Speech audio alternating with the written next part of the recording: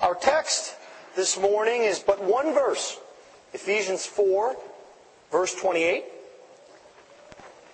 But in order to give us a bit of context, what I would like to do is read from verse 17 through verse 28. So if you would please give attention to the reading of God's holy, inerrant, sufficient, and authoritative Word. Ephesians chapter 4, beginning at verse 17. Now this I say and testify in the Lord, that you must no longer walk as the Gentiles do in the futility of their minds. They are darkened in their understanding, alienated from the life of God because of the ignorance that is in them, due to their hardness of heart. They have become callous and have given themselves up to sensuality, greedy to practice every kind of impurity.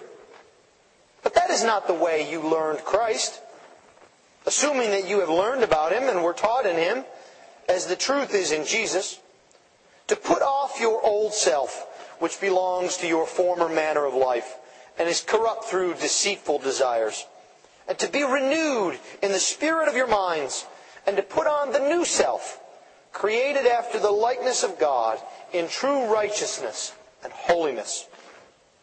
Therefore, having put away falsehood, let each one of you speak the truth with his neighbor, for we are members one of another. Be angry and do not sin. Do not let the sun go down on your anger, and give no opportunity to the devil.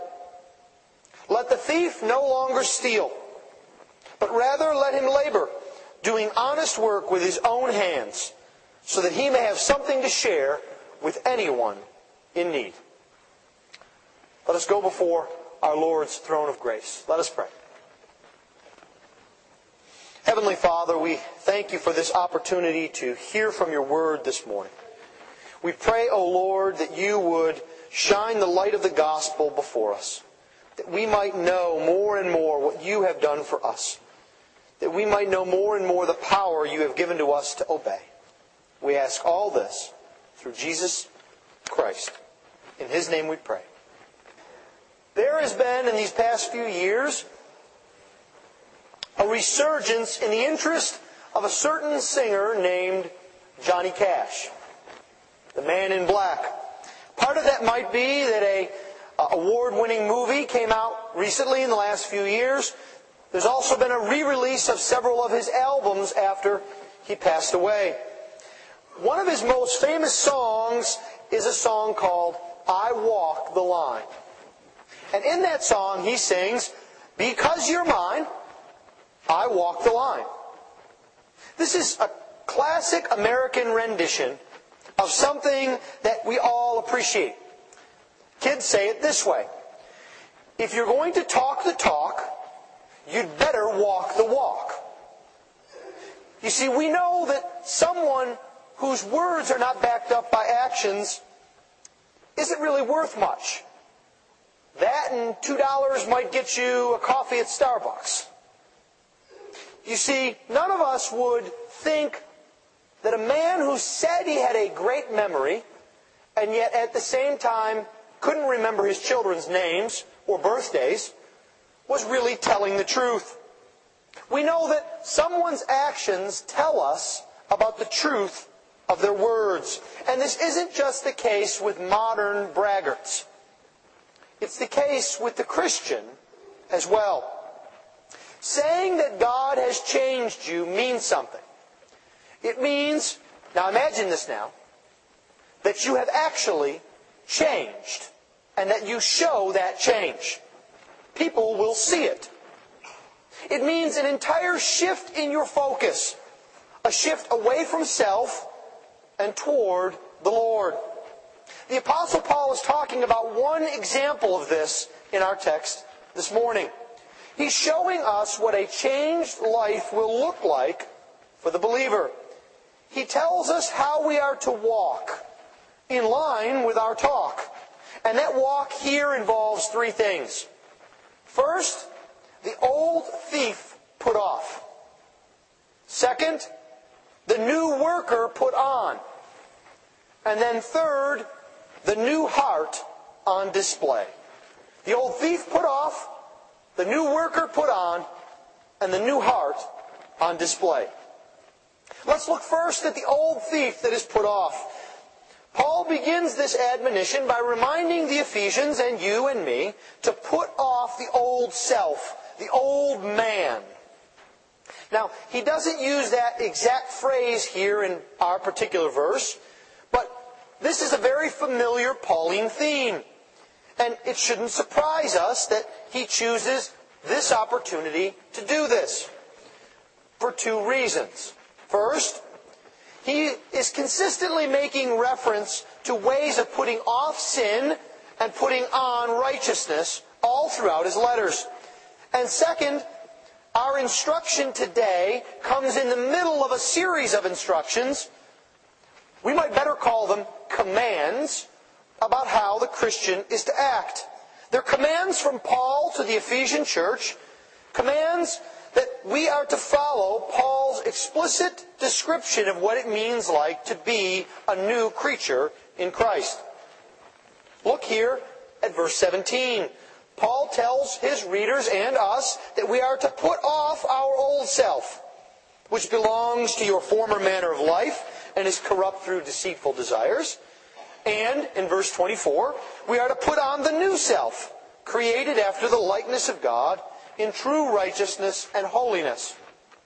And so it would be perfectly appropriate to say that our text here this morning is one application, one example of the process of sanctification, of being like Jesus.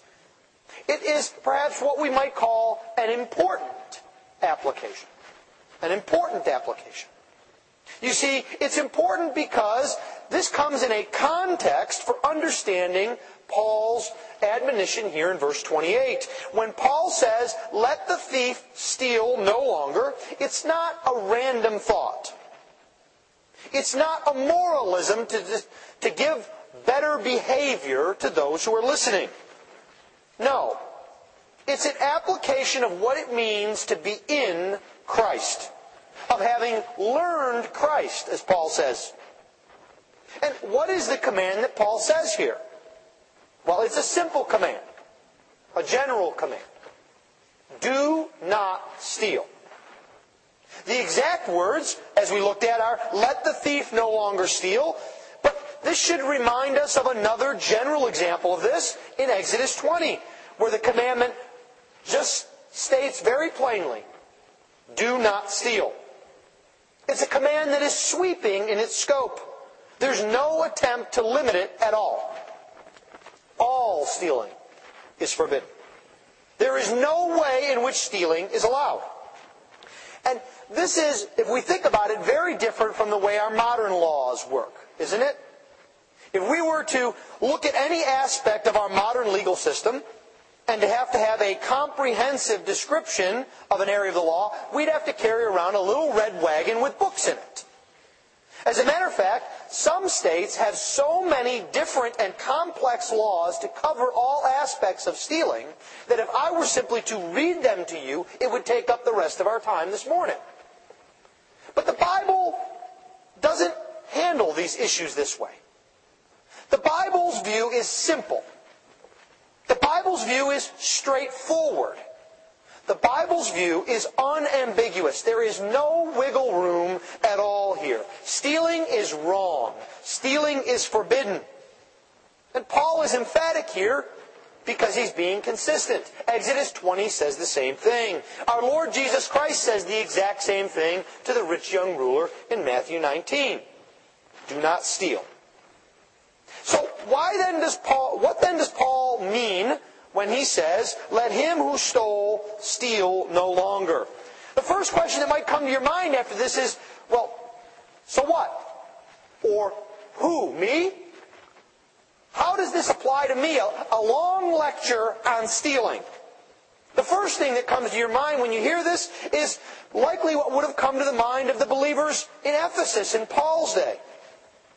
There's a plain meaning here. It means you can't take things from other people. You can't just go up and grab a person's ox or a person's sheep, to use examples from the book of Exodus, chapter 22. But in our day, you can't just walk up and take someone's car, or their computer, or their money. You have no right to do this. But Paul makes it clear that not only do you have no right to do this, it's behavior that is incompatible with being in Jesus Christ. Now, this doesn't mean, though, that as Christians we are perfect and immune from this command. Because Paul actually says something very interesting here. He says, let the thief no longer steal. And actually the word for thief here is one who steals, present tense. You see, the commandment here from Paul is in the present tense, not in the past tense. And it's so broad that he is actually applying it to the church itself. What? You might think. Surely Paul doesn't mean that. Why would he think there are thieves out in the church? He must be saying something different. He's got to be thinking about somebody else, right? Surely Paul can't mean me. I don't break into someone's house and rob them. I don't have elaborate schemes to defraud people out of money. I don't rob people at gunpoint. This can't apply to me, can it? Now, if you're thinking like this, you're likely thinking exactly as the believers in Ephesus were thinking at the time that this letter was given to them. And I have to tell you, you're missing the point. Just as they likely missed the point. Well, what is this point? How am I missing the point? You might ask. You see, we miss the point of Paul's command here when we try and make it apply to everybody else but me. That's when we miss the point of God's Word. You see, it is our great weakness in applying the Word that we want to only apply it to others and not to ourselves. Because it is so much easier to see the speck in our neighbor's eye than the plank in our eye. And if we're honest, in our day, we don't even have to look for specks. There are people out there walking around with 2x4s coming out of their eyes. It's easy to see people who are so dishonest, who are thieves of the first order, that the result is we don't even stop to check our own eyes. But you see, this is exactly what the people of Paul's day were tempted to do. They had tax collectors who were notorious. Their job, they were paid by the government to steal. That was their job. They lived in a land of highway robbers. You wouldn't dare go from here to Austin or here to College Station because especially not at night, you'd be afraid of being laid upon by robbers. Beaten with clubs, stabbed, robbed. There were corrupt priests and corrupt officials. And it was easy to see that they stole things. They oppressed others. It was easy to see that they were sinners. And you see, we think often at times that God's law is a weapon that we have in our arsenal against others. It's a weapon that we can use against the bad guys. And we have no problem with doing that. You see, we're the ones that God uses to point out to people how bad they are. We think that that's our job, and that's the application of the Word for the Christian. But you see, when we do that, we're not applying the Word to ourselves. We're not applying the command to our own lives right here, right now.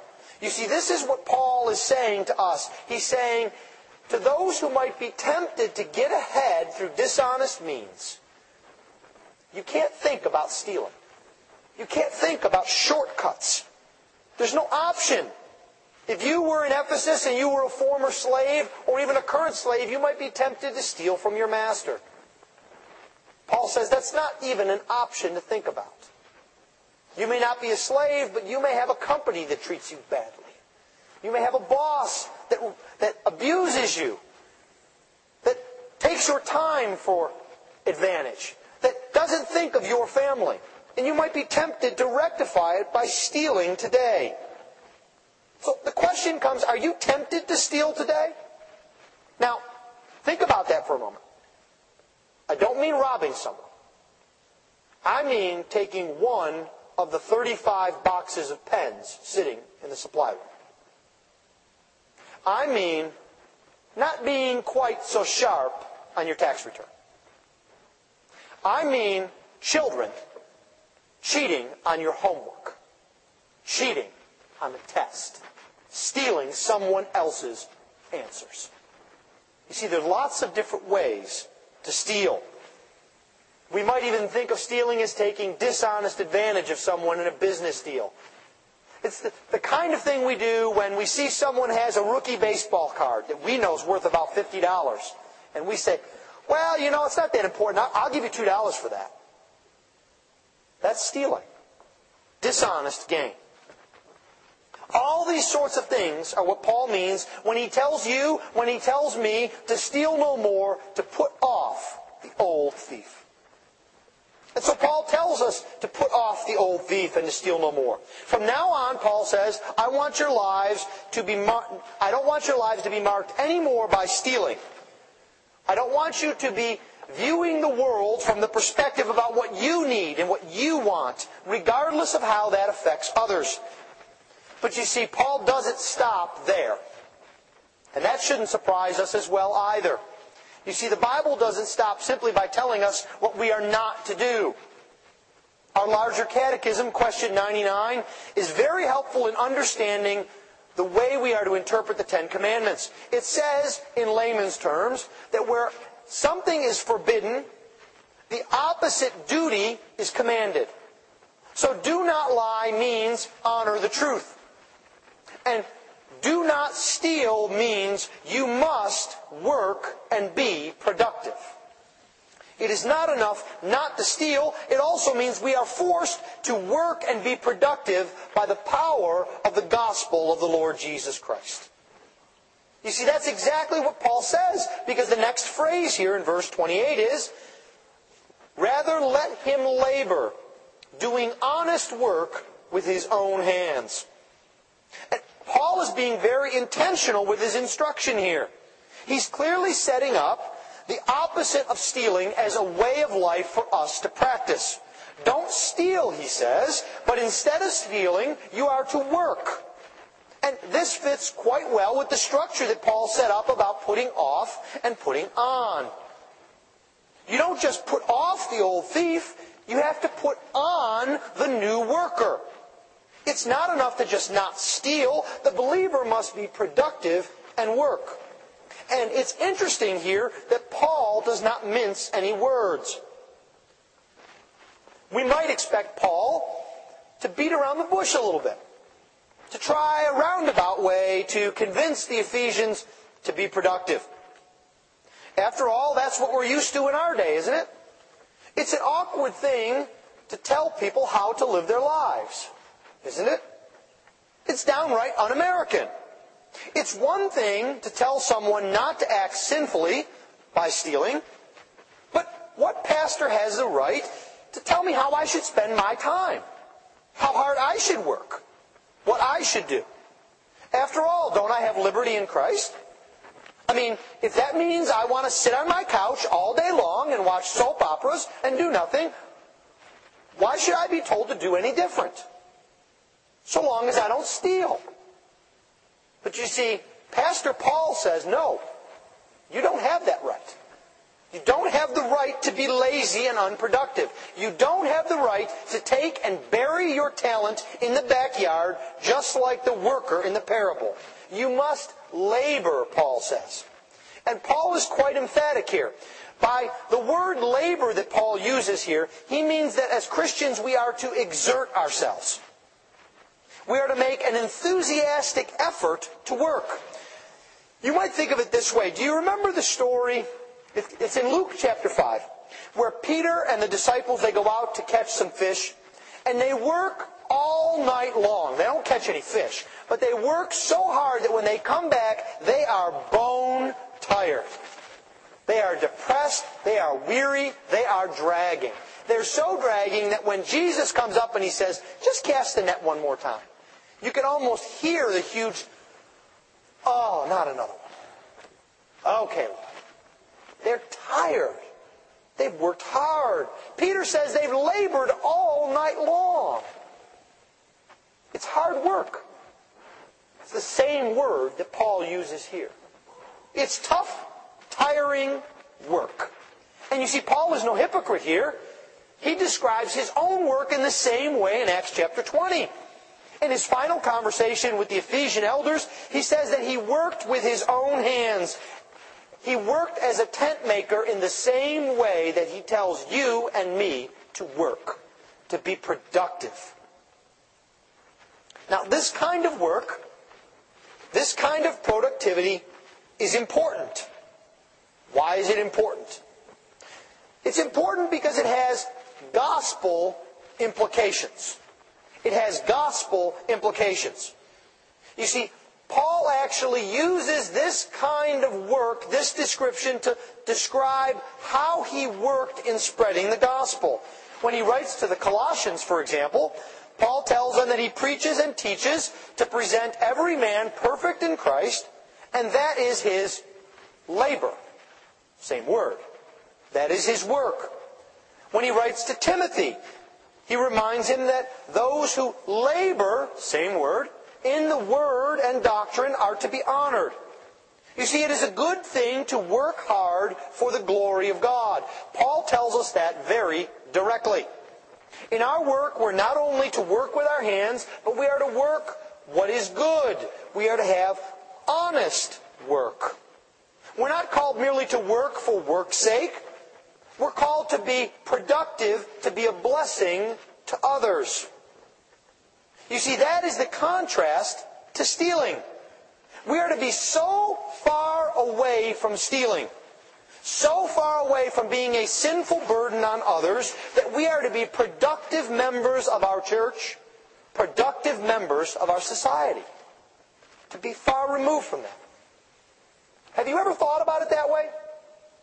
Have you seen your work, or the lack of it, as something that had gospel implications? You know, we often think about Satan as being a murderer, as he's described in the Bible. But have you thought about the fact that in John 10:10, he is described as the thief that comes in to steal? Have you thought about that Judas' true heart is revealed when he is described in John 12 as a thief?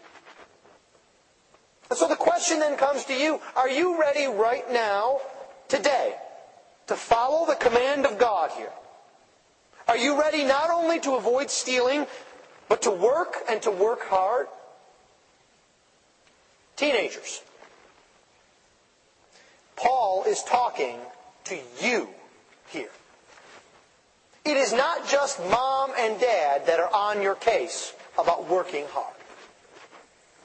It is the command of God that you are to labor and to labor hard. This also has implications for our modern idea of retirement. And I say modern because at no other period of time, no other society has ever had a notion of retirement like we have. And I mean the notion that at age 65, we leave our jobs, we move off to Florida, and we wait to die, spending the rest of our lives playing shuffleboard and eating at buffets. Now, if that's what you're looking forward to, you have to listen to Paul here. You have to repent of that kind of idea of retirement. The Christian never retires like that. Now, the Christian may leave his job, but he remains active. He's active in studying the Bible. He's active in ministry. He's active in imparting his experience to others who can benefit from it. You see, retirement is simply having more time to do ministry for the Lord. Is that your desire? To have more time to build up the kingdom by the power of God? Is that what you want more freedom to do? I pray that that's the case. I pray that that's the case for me, that together we would labor hard to build up the kingdom for the glory of God. Well, we've seen that Paul tells us to put off the old thief. And we've seen that he commands us to put on the new worker, to labor and to do what is good. Now let's look at one final thing. Let's look at the result of this instruction, to see the Christian's new heart on display through his actions. Do you see what Paul says here at the end of verse 28? He says, so that he may have something to share with anyone in need. Paul's saying something important here. He's giving a practical, but yet very spiritual purpose behind not stealing, and working to do good. He's telling us that the end of these commands is to be marked by generosity. This shouldn't surprise us. It is out of our hearts, the Lord says, that our words and actions proceed. You see, the Christian life is not just a series of do's and don'ts. It is not enough to just simply follow all the rules. In fact, the Bible is very clear that we have no hope of following all the rules. It is only by the work of the Holy Spirit, a work within us, a work that starts with a new heart and a new mind, that we can have any hope of obeying God's commands. You see, the Christian obeys the commands of God because God places it on his heart to obey the commands of God. You can't have obedience without a new heart. You might as well try and think about a fish that can breathe air on the land. It is not in the nature of a Christian. And so Paul tells us here that our actions with respect to things are a reflection of what is in our hearts. And this is another reason to obey the commands of God. By obeying the law of God, by the help of the Holy Spirit and God's grace, this is one of the best evidences, both to others and to ourselves, that we indeed have been changed by the work of God. You see, we can easily see that disobedience shows a bad state of heart. But we need to think about our obedience as showing the work of God in our lives and in our hearts. Do you ever wonder why God took up one of the 10 commandments about stuff? I mean, think about it. God has 10 commandments and He uses one to deal with our stuff and whether we take it or not. Couldn't He have come up with another good commandment about honoring God? Maybe something else about worship. Stuff isn't exactly very spiritual, is it? Wouldn't it just have been enough to have a laundry list of laws in Deuteronomy, kind of like we do in our statutes? Why does He put it here in one of the 10 commandments? Well, I'll tell you why. It's because God knows it is a very short leap from putting ourselves above others to putting ourselves above God. You see, the way we handle stuff shows our view of spirituality, of our relationship with God. If I steal because I decide that I deserve something, and it doesn't matter if someone else has it, that same kind of mentality leads to place ourselves above God. Isn't that exactly how the Israelites thought? Well, why should I bother to bring the best lamb out of my flock to God? After all, He doesn't really need it. At least He doesn't need it like I need it. He's omnipotent. Why can't I just give Him one of the lame ones or the sick ones? Keep the best one for myself. You see, the answer, of course, is that God calls this stealing from Him. It's stealing that begins in the heart and shows itself out in actions. And this is especially important for us to guard our hearts against. You see, many of us treat God like we would treat the Salvation Army. You know what I mean and how we prepare to make donations to the Salvation Army, right? You go into your closet and you find all the stuff that doesn't fit you anymore. Has a couple of small holes that won't really bother somebody else that they're getting it for free. Stuff that's gone out of style, the big wide ties or the shirts with the big lapels, and you bag them up and you send them off and you think, well, you know, somebody would be happy to have a shirt. I'm not wearing it, right? The problem is we can have that kind of a mentality toward God. we give Him our leftovers. He's our afterthought. Now, how different would it be instead if donating to the Salvation Army consisted of a shopping trip to go out and buy the newest and best things to give to others? Things that we wouldn't even dare spend money on for ourselves. But we want to be generous to others. We want to sacrifice our best for others. But you see, far too often our hearts deceive us, don't they? We make up our budgets. We figure out what our mortgage is, what our car payment is. We factor in vacation and food and everything else. And then at the bottom we figure out what's left, and that's what we give to God. He gets what's left over. Instead of a biblical view, which is we start with giving to the Lord, giving Him our first fruits, giving Him our best. You see, the amount is not what's important. The widow and her 2 coins prove that in the Bible. It's the heart. A heart that needs to be marked by generosity. Generosity that flows out of thankfulness for what God has done to us. Are you tempted today to steal from God? To make Him wait upon you for what you think is rightfully yours and not His? Paul tells you today to show forth a renewed heart by obeying this command of God.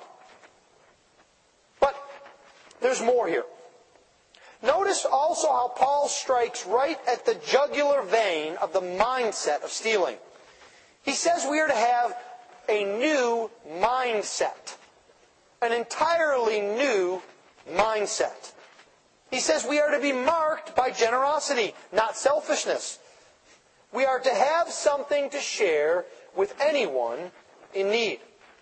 Now, we might have expected Paul to say that we are not to steal and we're to work hard so that we're not a burden on other people. That makes good practical sense. We don't want to be a burden to others. But that's not what he says. He doesn't say work hard so you can be self-sufficient. He says you are to work hard so that you might have something to give to others who need help. You're to work hard to enable you to be generous, to provide for those who have less than you do, those who need our help. There's an excellent picture of that in the Gospels, isn't there? Where our Lord Jesus Christ says, if you have 2 cloaks, give one to him who has need of one. It's the same way. It's the same word, to give. You see, the Christian is to be marked by having a heart that is so far away from stealing that he loves to give away what he has worked very hard for. He loves to give it away for the benefit of others. Is that your heart today? If not, I pray that the Lord would lay that upon your heart and mind. I pray that God would grant it to you to be overwhelmed by generosity. Why? Because that's not just the commandment here in Ephesians 4. That, friends, is the gospel. The gospel is all about working for the sake of others, giving to others what they have not earned, providing for the needs of others. Because isn't that exactly what our Lord Jesus Christ did? He didn't think of himself. He didn't hoard away the fruit of his hard labor, but he gave it freely to his people, that we might benefit, that we might be blessed. Well, as we conclude here, think about the fact that Paul puts his money where his mouth is, so to speak. This very letter to the Ephesians was written by Paul from prison. He was imprisoned while he was on a missionary journey, and that journey started primarily as a work of providing assistance to the poor in Jerusalem. You see, Paul was a man whose life was marked by generosity. He was a man who walked the walk just as well as he talked the talk. In Galatians chapter 2, he tells us he was very eager to remember the poor. And he showed that by his actions. You see, Paul was countercultural to the core. He was counter to a culture of selfishness, a culture of greed, a culture of win at any cost that marked Roman and Greek society in his day. We might ask ourselves, is it really any different now? You know, many in our culture believe in the gospel of Gordon Gekko, if you remember that old movie. That greed is good. Instead of the gospel of Jesus Christ. Give to anyone in need. What better way to be a shining light for the gospel in our society than by obeying this command? How better to show the grace and mercy of God than by acting in grace and in mercy? Is that your heart? Do you long to see people come to know Jesus Christ? Do you long to see our culture transformed by the power of the gospel? If so, start here. Start now. This very day. Start here by saying and living a life that is marked by a new heart. A life that is transformed by the power of the gospel. And a heart that desires not only not to steal, not only to put off the old thief, but to work hard for God's glory, to put on the new worker. A heart that loves to show gratitude. A heart that loves to show generosity. And the greatness of God's grace. By putting on display the gift of God. A new heart that is marked by generosity. Let us pray. Heavenly Father, we thank you that you have indeed shown us that we are to be generous with all that you have given to us, even as you have been generous to us. We pray, O Lord, that you would remind us of this in the midst of our days, that we would not steal, that we would not be lazy, but that we would labor hard to give to those who are in need, that you might get the glory. We ask all this in Jesus' name. Amen.